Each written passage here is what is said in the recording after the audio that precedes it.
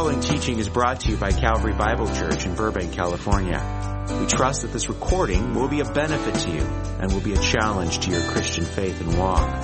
For more information about Calvary Bible Church, see our website at calvarybiblechurch.org or call us at 818-556-4840.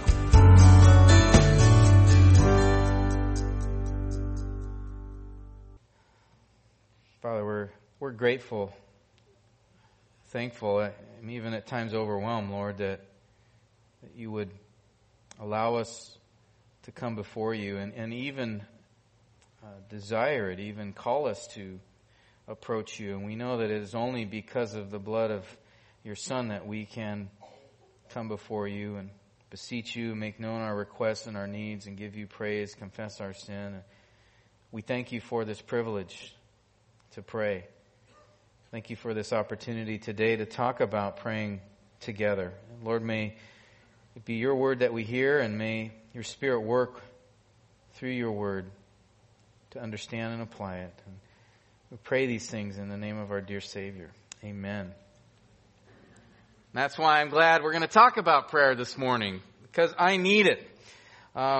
Now, I recognize, too, as we come to this topic in our What's Up on Sundays series, which is prayer, I realize that several of the titles from the last many sermons in this series were kind of generic, maybe a little bland, and so I thought maybe it'd be good to have something else out on the marquee, a better title for this topic this week. And so I did what any self-respecting preacher would do.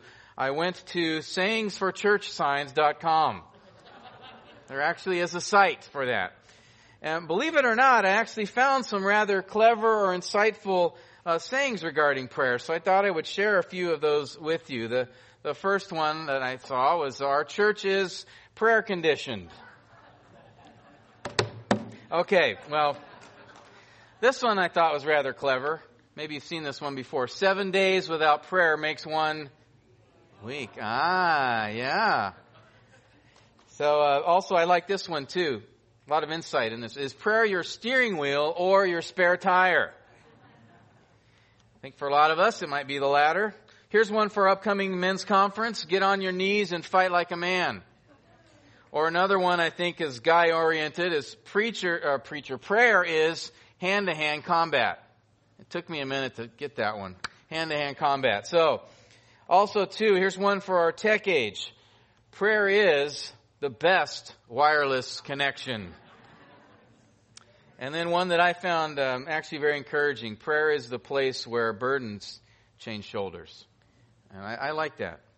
And I didn't end up going with any of these for our time together this morning or titles. But you know what? In each of them, they convey certain truths, certain important principles about prayer.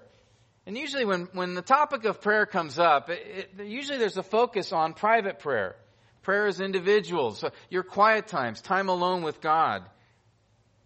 It's not often spoken about when we talk about prayer, of corporate prayer, of praying together. And so I want to do that this morning, especially considering when we gather together on Sundays in particular and pray together.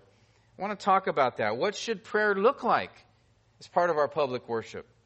And so our outline this morning, we're going to consider 3 aspects of this. The prevalence of corporate prayer, the particulars of corporate prayer, and then finally the practice of it.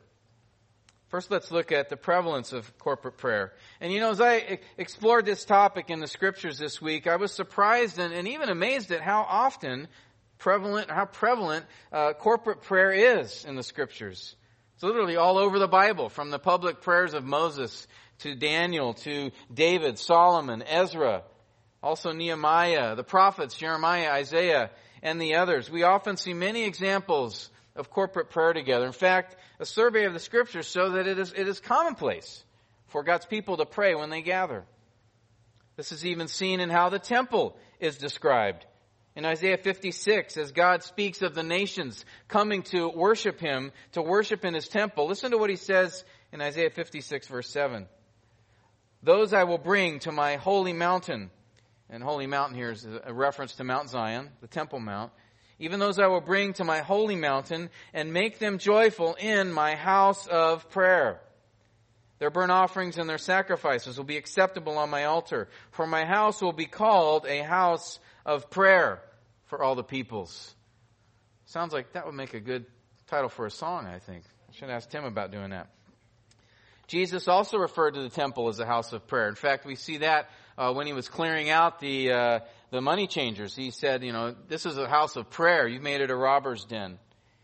And indeed, the temple was that. It was to be a house of prayer where people came, and we see the example where people would come to the temple not only to offer sacrifices, not only to give tithes, not only to give praise to God, but also to pray together.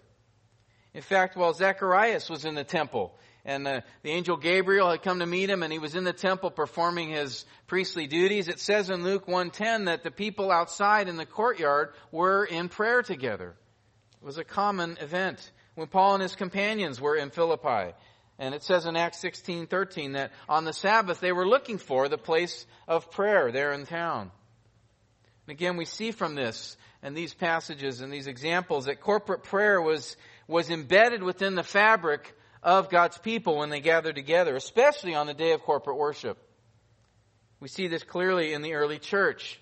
In fact, what I'd like to do is something I did when we looked at baptism. Go to the book of Acts. We're going to look at a few examples of this in the early church when God's people gathered and prayed together. Let's begin, and we're going to look in Acts chapter 1. Acts 1 was, of course, the ascension of our Lord Jesus Christ. He had, after the resurrection, spent 40 days with his disciples and instructing them and encouraging them and addressing various issues with them regarding the kingdom. And then he said in verse 4, before he ascended into heaven, he told them, I want you to go to Jerusalem and wait. To wait for the promise of my Father who would send his Holy Spirit. And so the 11, they returned after they saw Jesus ascend into the clouds, into heaven. They returned back to Jerusalem. They went to the upper room. And if you notice in verse 14, look at what they did there. These all, referring to the disciples, these all with one mind were continually devoting themselves to prayer, along with the women and Mary, the mother of Jesus, and with his brothers. At this time, Peter stood up in the midst of the brethren. A gathering of about 120 persons was there together. And so, seen here, right? These disciples, they get back, they get to the upper room, and they gather together. There's several others there. In fact, it mentions in the text 120 are gathered there. It's, I guess, a rather large upper room. And they were doing what with one another? When they gathered together, did they, fritter the time away in idle conversation? Were they staring at the walls? Were they sitting in chairs without saying anything? What were they doing? Because they were, how were they praying? Continually devoted to prayer with one mind, right? They were praying together fervently, unified, constant, dedicated prayer. And again, it wasn't just the 11, right? It says that there were several women with them, including Mary, along with Jesus' half-brothers. And also it says a total of 120 people were gathered together in prayer. And I thought about that. Think about all that had happened just in the last month or so.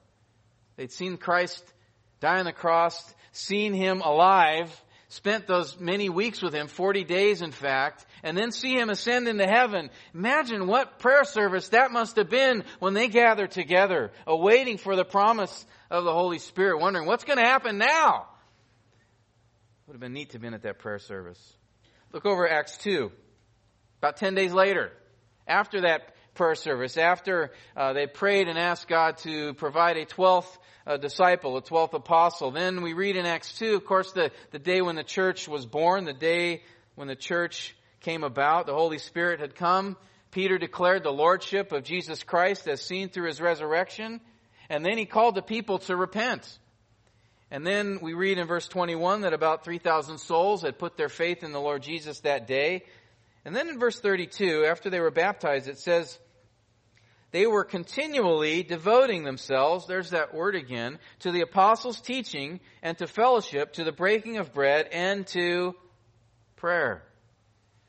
They were continually devoting themselves to these things, to the word, to communion, to fellowship with one another, and to prayer. That continually devoted as this idea of holding fast to, of continuing on and of persevering. And notice again in verse 46, it indicates as they were doing these things in the temple, they were of one mind, with one mind, of one mind with one another. Skip ahead to Acts chapter 4.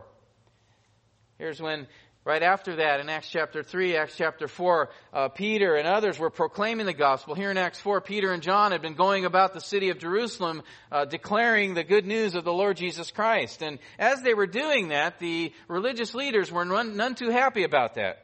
They thought they had gotten rid of this Jesus problem when they had put him on the cross, right? And here these guys were out there telling people about a risen Savior. And so they brought them in and said, you guys need to stop this right now. No more telling about Jesus. Because that was the time they were saying that there's no other name under heaven which has been given among men by which we must be saved. So they said, stop that. No more. They didn't know what else to do with them, so they let them go. Peter and John make their way back to the other disciples of the Lord Jesus, the fellow brothers and sisters in Christ. And notice in Acts 4:23 what happens. When that's Peter and John, when they had been released, they went to their own companions and reported all that the chief priests and elders had said to them. And when they heard this is all the people gathered there, they lifted their voices to God with one accord. And they said, O Lord, it is you who made the heaven and the earth and the sea and all that is in them. If you skip down to verse 29 where their prayer ends, he's saying, and now, Lord, take note of their threats, and grant that your bondservants may speak your word with all confidence, while you extend your hand to heal, and signs and wonders take place through the name of your holy servant Jesus. So here again, saints are gathered together. Peter and John come. They give a report, the fact that they had been hindered, that they had been told not to preach anymore, that there was persecution now going on. And what is it that God's people do without even being prompted to do it? They lifted their voices with one accord to the Father and asked that He would give them by His sovereign hand boldness to preach the gospel even in the midst of this persecution. And so again, we see the believers are gathered here praying.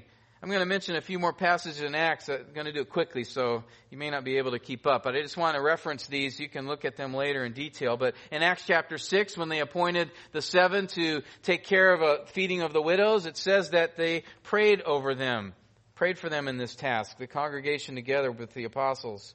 In Acts 12, remember when Peter was in prison? And he was sitting there in prison and God's people had gathered and you remember what they were doing on his behalf? Acts 12 verse 5, it says that they were praying for him.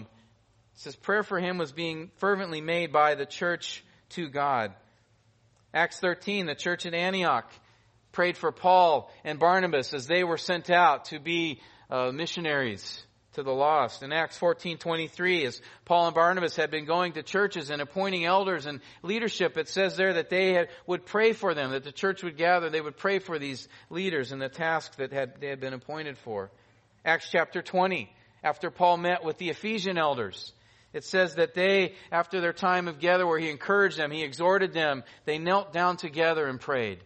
Acts 21, the very next chapter, verse 5, Paul had spent about a week with fellow saints in Tyre. And it says there in verse 5, after kneeling down on the beach and praying, we said farewell. And these examples and many others, they demonstrate a common theme, a common event when God's people were together. It was something that they would do together. And I think even though we only looked at these examples very briefly, I think they show us the clear example and habit that when God's people gathered together, they would pray. They would pray. They were naturally inclined to pray. That was the norm in the early church. It was natural. It was usual. It was expected. It was even instinctive. I mean, in Acts 4, when Peter and John came, they immediately together. Nobody said, okay, we need to pray about this now. They just immediately, with one accord, it says, lifted their voices to God and prayed. It was something that they just did. They knew that when they gathered, it was for Christ. They knew that when they gathered, it was because of Christ. And so naturally, when they gathered, Christ should be a part of that gathering, right? And that was just something inherent and embedded within them. And yet how often when we are together, how often when we are with other believers, whether it is on Sunday morning or in a small group or Bible study or having fellow believers in your homes, how often do we gather together and our Lord is not included in the conversation? You know, I have suffered much conviction this week just in thinking about these things as I thought about our Christian ancestors and the natural way in which they went to the Lord together in prayer, that it was something that was just on their hearts. And I asked myself, how natural is it for me when I'm with my brothers and sisters in Christ to pray together with them? Is that something that's just automatic? Nobody has to remind me or make me think about it. It's just, we need to talk to our Father together too in this time that we're fellowshipping with one another. Even as I pray from this pulpit, I was thinking about, is it done merely because it's something that I'm supposed to do? That's just part of what you do when you're going to give a message. You need to pray. And I thought about this, or is it because I truly desire to have us go before God's throne and to beseech Him, to know what He is trying to tell us, what He has spoken to us, and that He would give us and empower us the ability to live that out, and to ask that we would do according to His will, so that we would go before Him, desire to do the work He's given us to do. And I've been thinking a lot about that this week. I've been thinking about, beloved, our prayers. They should never be forced. They should never be dispassionate or ritualized or disengaged. It should never feel awkward or seem awkward to pray with one another. It should never be strange when somebody says, why don't we pray together? You go, what? What are you talking about? Prayer together should be natural. In fact, Jonathan Edwards said, prayer is as natural an expression of faith as breathing is of life. I would add to that even corporate prayer should be a natural thing. And in corporate prayer, we must remember that it is prayer, that it is directed to God. And whether it's me up here or it's maybe you praying with a group of folks in small group or wherever, remember, our corporate prayer is not to be directed to one another. You know what I'm talking about, right? The preacher prayer, where the things that you're talking about, the things that you pray, they're really intended for other people in the group. It's kind of like the little boy who was praying with his mom and his grandma one night, and he's praying the sweet prayer, Lord, dear Lord, bless my mom and my dad and my grandma and grandpa, even my brother, bless him too, Lord. And then he paused for a minute. And then he, with a very loud voice, said, and Lord, I really want a skateboard for my birthday.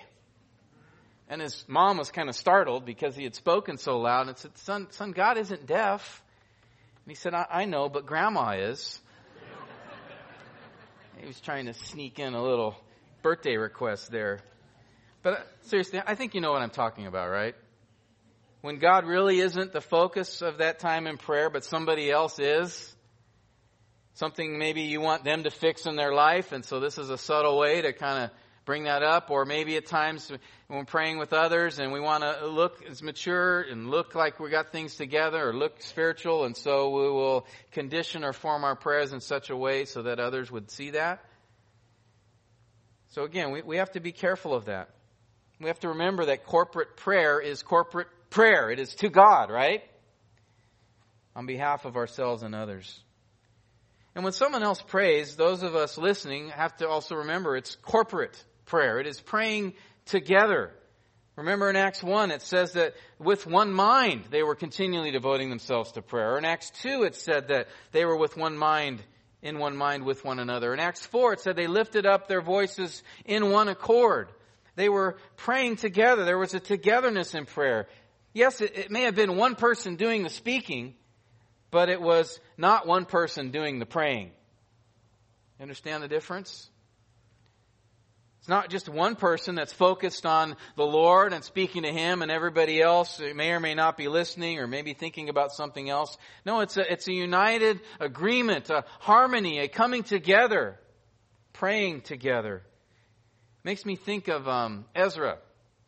Back in Nehemiah chapter 8, when the scriptures had been read before the people, and Ezra, before he began, he prayed to the Lord and offered Him praise and blessed God. And then it says in Nehemiah 8:6 that the people answered, Amen and Amen, and they bowed before the Lord. They weren't just listening to Ezra. They were praying along with him in agreement. And so when we are gathered, when you are gathered with fellow believers and someone is praying according to truth, praying according to Scripture, if you're a part of that, then pray. Pray with them. It's okay to say things out loud even. Say amen. That's okay. Or maybe out, in agreement saying, or yes, Lord, please, Father.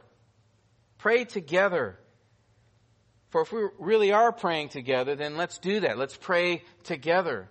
If we really are one body, let us be one body, especially in prayer with one another. We need to be actively engaged, as the Scriptures talk about, with one mind, coming before our Father together. Amen? And I know corporate prayer may seem uncomfortable, especially in smaller groups. It may seem unimportant or even unnecessary to some. I had a pastor tell me one time that he did not see the necessity of praying together or even see that it was something mandated in Scripture, despite all those examples that we saw in the book of Acts. And what he did was he pointed to Matthew 6. And I want you to turn there a minute. It's important that you see this. He pointed me to Matthew 6 and to explain on the passage when Jesus was talking about prayer. If you remember in that text, part of the Sermon on the Mount, Jesus was exposing in chapter 6 the religious hypocrisy of those who were doing acts of service to God only to be seen by others. He said in verse 1, "Beware of practicing your righteousness before men to be noticed by them. Otherwise you have no reward with your Father who is in heaven." And so then in this chapter he addresses in verse 2 giving for the needs of others. In verse 5 he begins addressing prayer. In verse 11 he talks about fasting. But notice what he says in regards to prayer in verse 5. "When you pray, you're not to be like the hypocrites, for they love to stand and pray in the synagogues and on the street corners, so that they may be seen by men. Truly I say to you, they have their reward in full. But you, when you pray, go into your inner room, close your door, and pray to your Father who is in secret, and your Father who sees what is done in secret will reward you." And so, I was told from this that, you see here, Jesus is commanding to pray in private, so that you aren't seen or heard.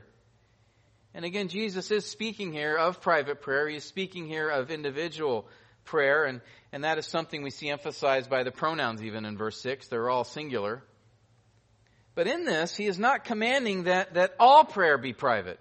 Otherwise, that would contradict a couple things. One, it would contradict the example of the early church in Acts, right? They prayed together a lot. And it would contradict even Jesus' own practice. He often prayed with others.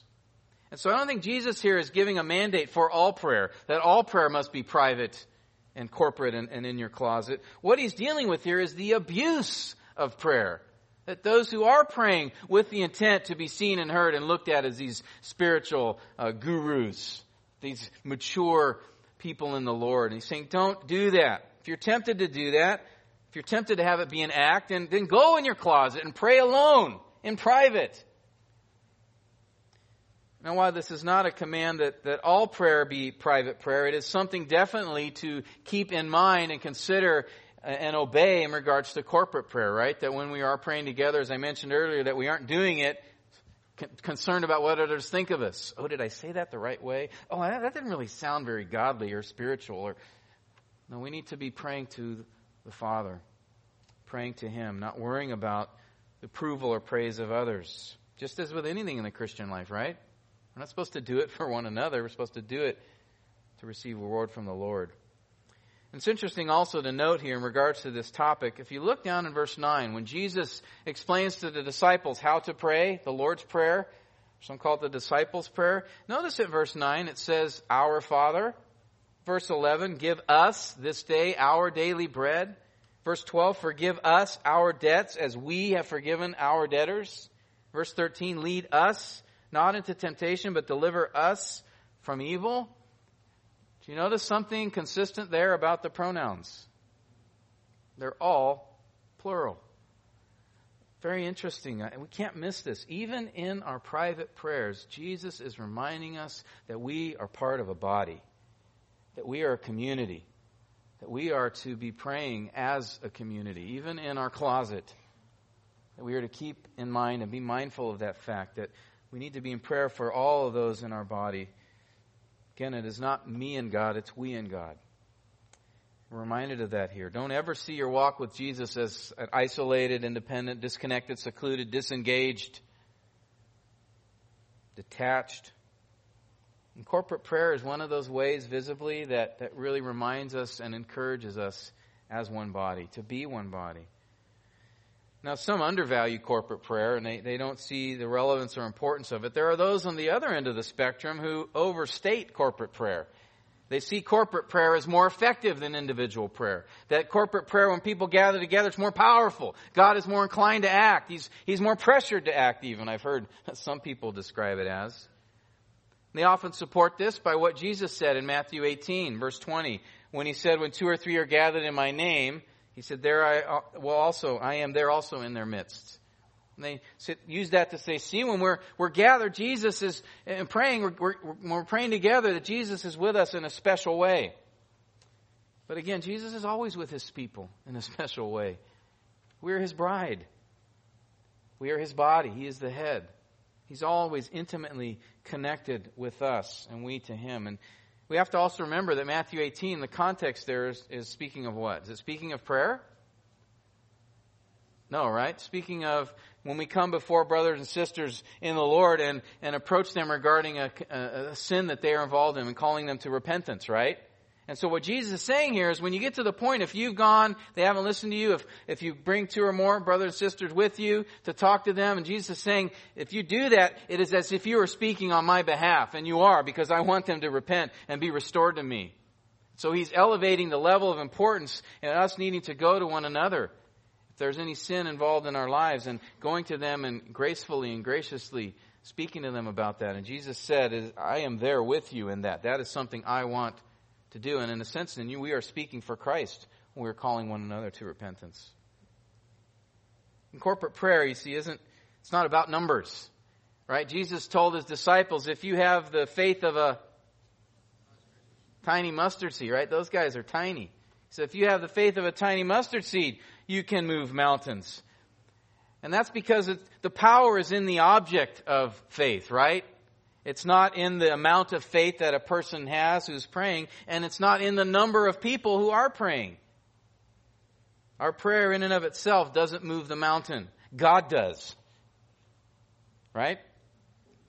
So our corporate prayer is really it's a unifying act that brings us together as we express our needs, as we express the desires as one, as we express praise to God. And I think the beauty of corporate prayer is that as we do come together with one mind, and as God answers, we and as a body respond by giving him praise together. It's an incredibly unifying event in church life. And that brings us to a second aspect of corporate prayer. We've looked at the prevalence of it. I want to talk a moment about the particulars. What should we pray when we are together as a body? And that may seem like an odd question. Well, what do you mean, what should we pray for corporately? Didn't Jesus lay it out in Matthew 6, how we should be praying? And certainly our prayers, whether public or private, must be consistent with what our Lord instructed us in Matthew 6, that we should be praying for God's glory, right? Hallowed be your name. That we should be praying for his gospel to advance, your kingdom come. That we should be praying for his will to be obeyed, thy will be done. That we should be confessing our sins, that forgive us our sins, he says, our debts. We should be praying for daily needs, give us our daily bread. We should be praying for strength to pursue holiness, deliver us from evil. Our Lord's instruction provides a foundation. It provides a framework for how we should pray, for what we should pray, again, both privately and publicly. But in regards to corporate prayer, is there anything else in Scripture that gives instruction to that informs us of there's something specifically or as a priority that God wants us to pray when we do gather together? And I looked far and wide in the Scriptures. There wasn't a lot of explicit instruction in regards to that. In regards to prayer and public worship, except there was one text in 1 Timothy 2. I want you to go there. It's the most direct prescriptive text on corporate prayer. In fact, perhaps the only text that's direct and explicit. 1 Timothy 2, Paul here, he discusses prayer, and we know that it is prayer in the midst of corporate worship within the body based on what Paul said in 1 Timothy 3:14 about the purpose for which he wrote this letter. He said there, 3:14, I'm writing these things to you, hoping to come to you before long. But in case I'm delayed, I write so that you will know how one ought to conduct himself in the household of God, which is the church of the living God, the pillar and support of the truth. And so this letter Paul had written to Timothy in light of the fact that he may not get there in time or as soon as he wanted to. So he wrote this letter so that Timothy would know, so that we would know how to conduct ourselves within the church, within the household of God. When we gather together, how is it that we are to be with one another? What is it that God wants us to consider as a church? So look at 1 Timothy 2:1. That's the context in which he gives this instruction here. He says in chapter 2, verse 1, "First of all, then, I urge that entreaties and prayers, petitions, and thanksgivings be made on behalf of all men, for kings and all who are in authority, so that we may lead a tranquil and quiet life in all godliness and dignity. This is good and acceptable in the sight of God our Savior, who desires all men to be saved and to come to the knowledge of the truth. For there is one God, and one mediator also between God and men, the man Jesus Christ, who gave himself as a ransom for all, the testimony given at the proper time. For this I was appointed as a preacher and an apostle." I'm telling the truth, I'm not lying. "As a teacher of the Gentiles in faith and truth. Therefore I want the men in every place to pray, lifting up holy hands without wrath and dissension." And so we see here in Paul's first instruction in church life, and chapter 1, he had personal instruction for Timothy, warning him about false teachers and what to do about that. In chapter 2, he transitions to church life, and the very first thing that he approaches, that he addresses, is prayer. Prayer together. What should we be praying for? And it's not prayer in general that's Paul speaking of here, right? He's not just saying, "I want you to pray when you gather together." He actually has a specific group to be prayed for in mind and a specific request in regards to that group. Did you catch which group he's talking about? He said, pray for whom? It's in verse 1. You're with me, right? Pray for all men, right? Then in verse 2, he says even more specifically, for those who are in authority. He says to be praying for them. And so what is it that he calls them to be praying for? Pray for all men, particularly those in authority, that what? What's the overall context of this paragraph? Notice verse 4. Paul mentions that God desires that all men be saved, right? In verses 5 and 6, Paul talks about the fact there's one mediator, Christ Jesus, and that it is only through him that one can be saved. And then in verse 7, Paul describes his mission to bring the message of that one mediator to the lost. And so what's the context of this paragraph? Paragraph that he brings up prayer, but prayer in regards to salvation, right? In regards to salvation. That's what is driving Paul's heart here. And he said in verse 2, pray specifically for those in authority so that we may lead a tranquil and quiet life. And I think sometimes that statement's a little misunderstood.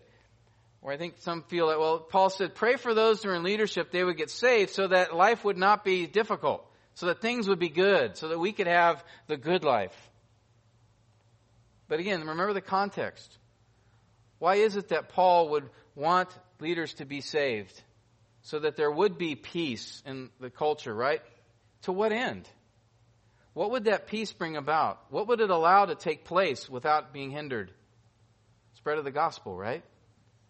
That the opportunity and the openness to proclaim Jesus and to proclaim his message, that any who would come to him in faith alone, as John talked about earlier, and turn from their sins, place their trust in Jesus Christ, that message could be openly spoken of and go forth unhindered. And so Paul pray for the leaders that they would come to know the Lord Jesus, so that at the end of the day, the gospel could spread forth even more rapidly and openly. And so here, because God desires the salvation of all, because there is only one mediator, one who can save and bring about that salvation, because that is the mission of the church, as seen in Paul's example, Paul then issues a command in verse 8, therefore, I want the men in every place to pray. Again, remember, 1 Timothy 3:15, that this instruction is given in the context of corporate worship. It's also seen in that phrase, every place, which I think likely refers to where and when the saints are gathered. And so Paul's giving this instruction here. When we gather, we are to pray. And we are to pray specifically for the salvation of the lost. Notice here in verse 8 that Paul specifically indicates that men are to pray. Now he's not saying women are not to pray or that they are excluded from prayer in corporate settings. In fact, if you look at 1 Corinthians 11 verse 5, Paul indicates there that women were involved in participating in prayer when the saints gathered. Here the issue is that women are not to lead the congregation in that. And we see that from the next several verses that Paul talks about in chapter 2, after speaking in verse 8. And he goes on to clarify women that were not to be in positions of authority in the church or have leadership over men. And so here in regards to prayer, though, women indeed can and should and must be in prayer in corporate settings. We saw the example of the women and of Mary, Jesus' mother, in Acts, right? Also, too, Paul is saying here that men are simply to lead that time in prayer. And we have here in 1 Timothy 2 the most direct instruction that I see in public worship for prayer. And that instruction, again, is that we pray for salvation of men and women. And this makes sense, right? I mean, we should expect that to be the first thing that Paul addresses in regards to corporate prayer, should we not? For isn't this our main priority? Isn't the spread of the gospel the primary purpose for which Christ has for His church? What did He say again? Make disciples, right? First by bringing them to a knowledge of the Lord Jesus Christ, to faith in Him. He said they're baptizing. And so to do that, we need to be praying. We need to pray for those who don't know Him to believe in the gospel. We need to be praying that they would hear the gospel. We need to be praying that the gospel will go forth unhindered and that we would pray for one another to be bold in bringing that message, right? Right? Isn't that the call here? And that's what Paul, it's on his heart. That's what he's expressing. I think about Acts 4 again. We read that a little bit earlier. Peter and John came back. They said, hey guys, we had a little trouble today. We got pulled in by the head honchos here in Jerusalem, and they told us to quit telling people about Jesus. And then remember immediately, they went to the Lord. They lifted their voices in one accord and prayed. And the punchline, the focus of that prayer was God's sovereign hand. And so they asked God, I'm going to read it again. Lord, take note of their threats and grant your bondservants may speak your word with all confidence. They had begged God for boldness to continue preaching, to continue proclaiming the Savior, even in the midst of the persecution that was coming. It was the same burden that Paul had asked prayer for, that was on his heart, that the gospel would spread, that he'd be bold to preach it. He said in Ephesians 6:19, pray on my behalf that utterance may be given to me in the opening of my mouth to make known with boldness the mystery of the gospel. Pray for me that I would not fear speaking up. But you need to pray for boldness for me. 2 Thessalonians 3:1, he said, finally, brethren, pray for us that the word of the Lord will spread rapidly and be glorified, just as it did also with you. And again in Colossians 4:3, he says, praying at the same time for us as well, that God may open up to us a door for the word so that we may speak forth the mystery of Christ.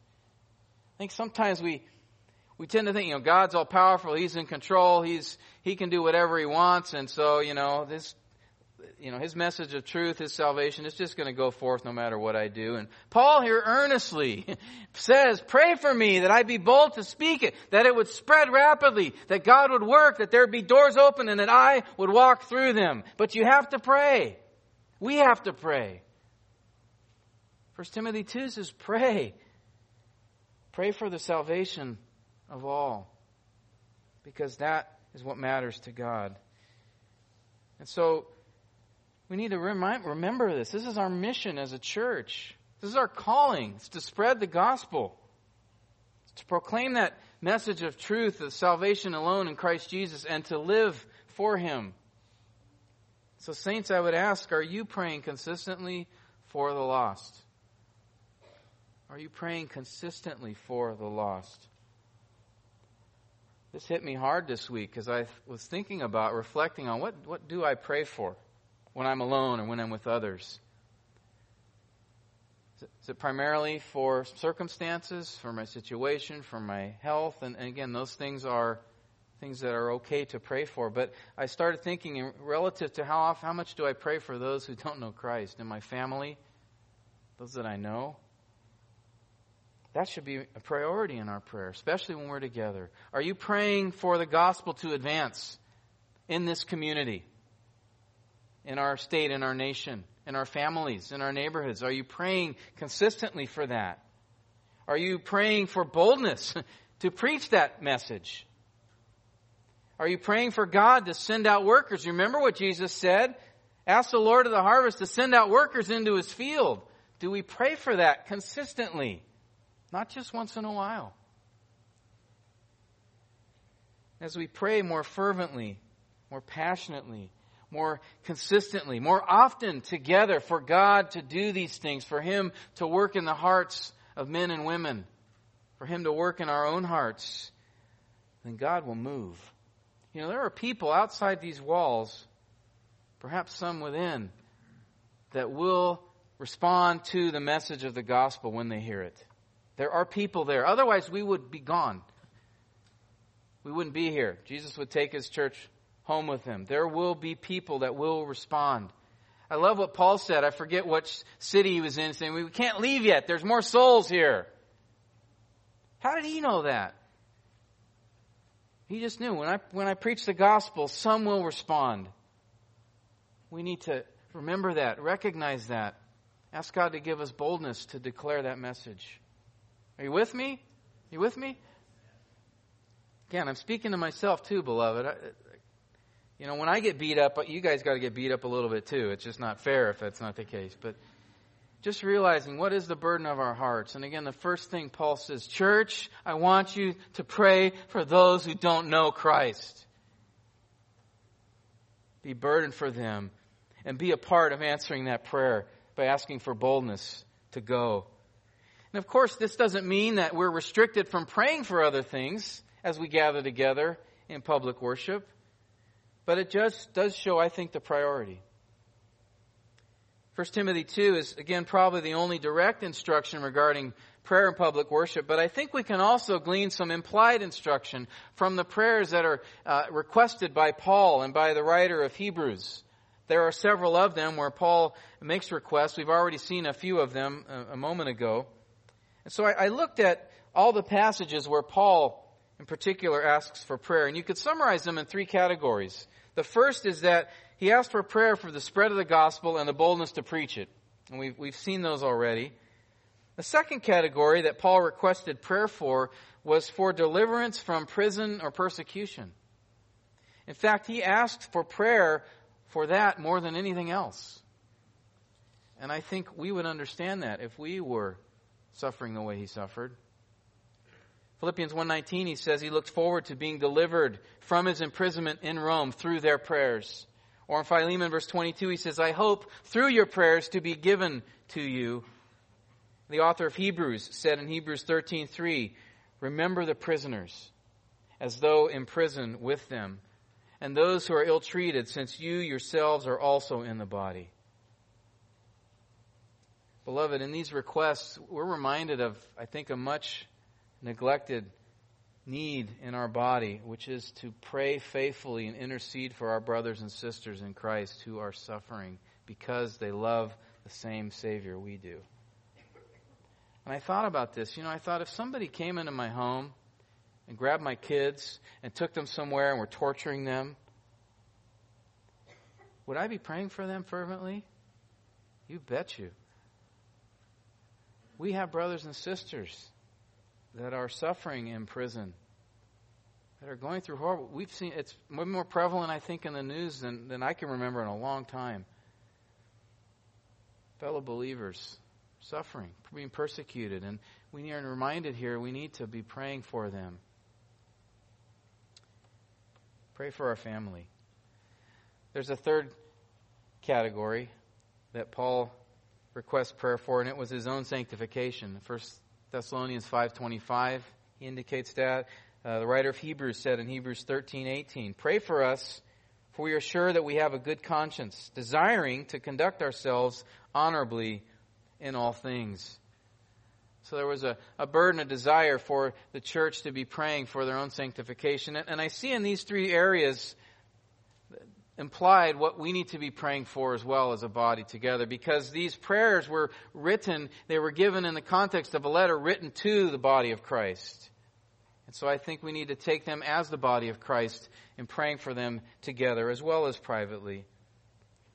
So this prayer, this desire for salvation of the lost, for boldness to proclaim the gospel to the lost, and for maturing in Christ. These are all things that, when we gather together, should be a priority in our prayers for one another and for others. Spurgeon once said, "Prayer is the slender nerve that moves the muscle of omnipotence." Does our prayer life as a church show us that we believe that? Spurgeon went on to say, "The condition of the church may be very accurately gauged by its prayer meetings. So is the prayer meeting a graceometer. From it we may judge of the amount of divine working among a people. If God be near a church, it must pray. And if he be not there, one of the first tokens of his absence will be a slothfulness in prayer." Beloved, let that not be us. Especially when we gather together in corporate worship. That we be committed, desire to pray together. And that's why this morning we've looked at this. We've looked at the prevalence of corporate prayer and also its particulars. I want to spend a moment now to consider its practice. And we're not going to just talk about how to practice it. We're not going to just talk about that we should practice it. We're actually going to do it. For it would be pretty lame for us to have a message dedicated to the topic of corporate prayer and not pray together, right? And so I want to do this morning, move you a little bit out of your comfort zone. Uh-oh, I heard some uh-ohs out there. I want you to move a little bit out of your comfort zone by praying with one or two people around you. So if you would just break into groups of 2 or 3 or 4, someone sitting next to you or in front or behind you. I'm going to lead our time. I'll begin our time in prayer, and then we'll cover the various aspects of the topics of prayer as we go through. I'll lead you in that as well. The praying for the salvation of the lost and the advancing of the gospel, praying for the persecuted church, and then also for our own sanctification. So before we start, I'll give you a moment to form your groups, and then I'll begin our time going before the Lord together, okay? Father, we come before you as a body. Lord, again, thanking you for the privilege, the awesome privilege that you have given us to be able to come before you. We thank you that we can, by the blood of your Son, only because we've been forgiven, only because by repentance and faith we have been made righteous by Christ, nothing in ourselves. And that because of him you welcome us and desire to hear from us. Thank you, Jesus, for interceding on our behalf. Thank you, Spirit, for bringing understanding, making our prayers correct. Lord, we confess as a body, Lord, I confess myself, my sin. Lord, all of us have sinned. Perhaps some of us in serious ways this week. Lord, we confess that. We confess we are not where we need to be. We confess that we are a people who, Lord, lack diligence in pursuing being like Christ.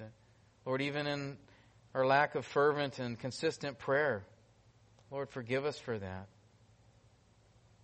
Move in us to desire what you desire and to treat as important what matters most to you. And Lord, we would ask first, just as we've been instructed, to pray for the salvation of the lost. And I think, Lord, of first in here in this room, Father, that there may be some that do not have a genuine relationship with you. I pray that you would open their eyes to understand that message of truth, that Christ has come to save us from judgment in hell, to save us from our sin, to bring us into fellowship with him, if we would but confess our sin and put our trust in him. And I pray, God, that you would work that message into the hearts of those who do not yet believe it.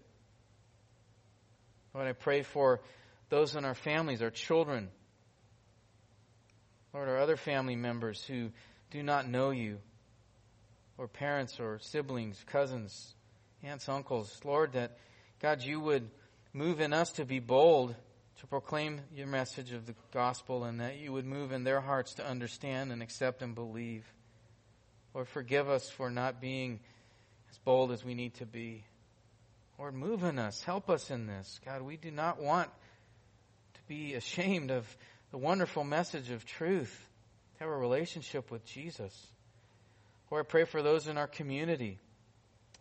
Lord, for those in Burbank and Glendale and North Hollywood and Los Angeles, and Sylmar and La Crescenta, Tahunga, Lord, Northridge, the Valley, so many around us, Lord, millions of people who are lost. God, move in us. Bring believers in their lives. Bring us in their lives. Share the message of truth. We pray for those in our governments, Lord. I pray for Capital Ministries and it's reaching out to those in the Senate and in the House, Bible studies and spreading the message of truth. God, I pray you would bring more to that ministry. Lord, I pray for our leaders, our president, our vice president, God, that they would trust in you. For Mayor Garcetti and for our Mayor Gordon here in Burbank, Lord, that they would come to know, love, trust, and follow the Lord Jesus so that the gospel could advance. And now if you would spend a few moments praying together for these things, salvation of the lost and boldness to proclaim. Lord, again, I would just ask, please, that you would burden us to share the gospel. I pray, Lord, for our evangelism team that going out every Saturday night.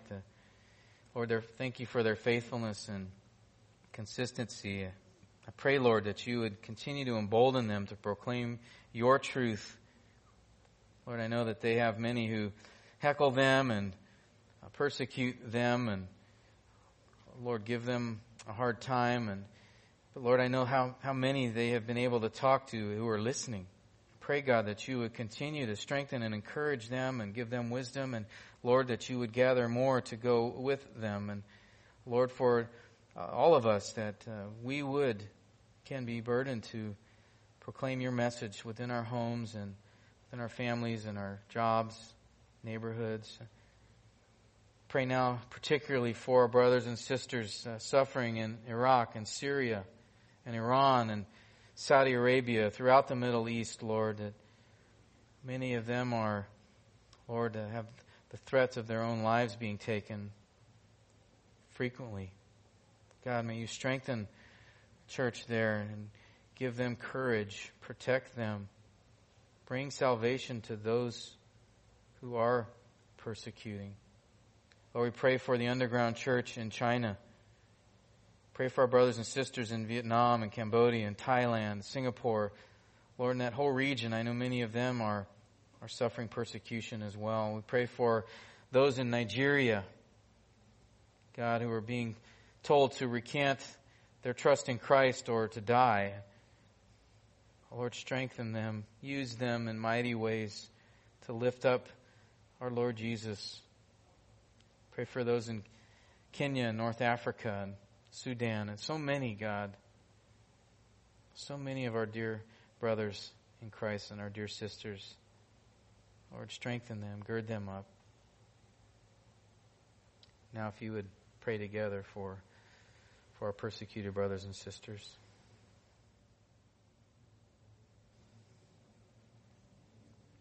Oh Lord, we thank you for, again, the testimony of our brothers and sisters, their example to us,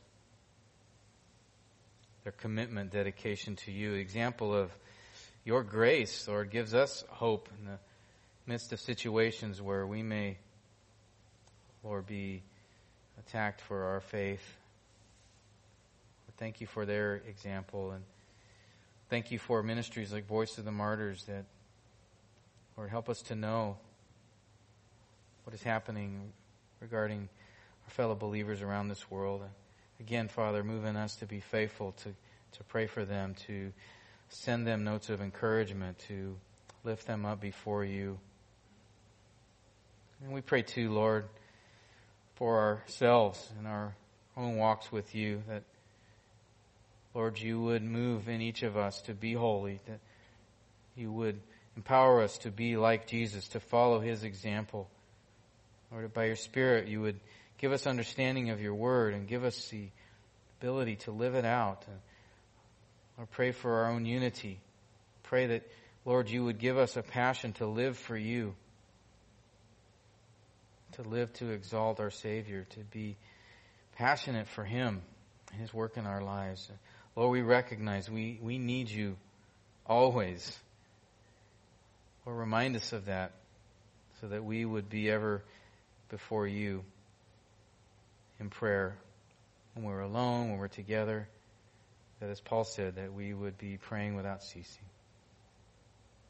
We pray these names in the name of our Savior. Amen.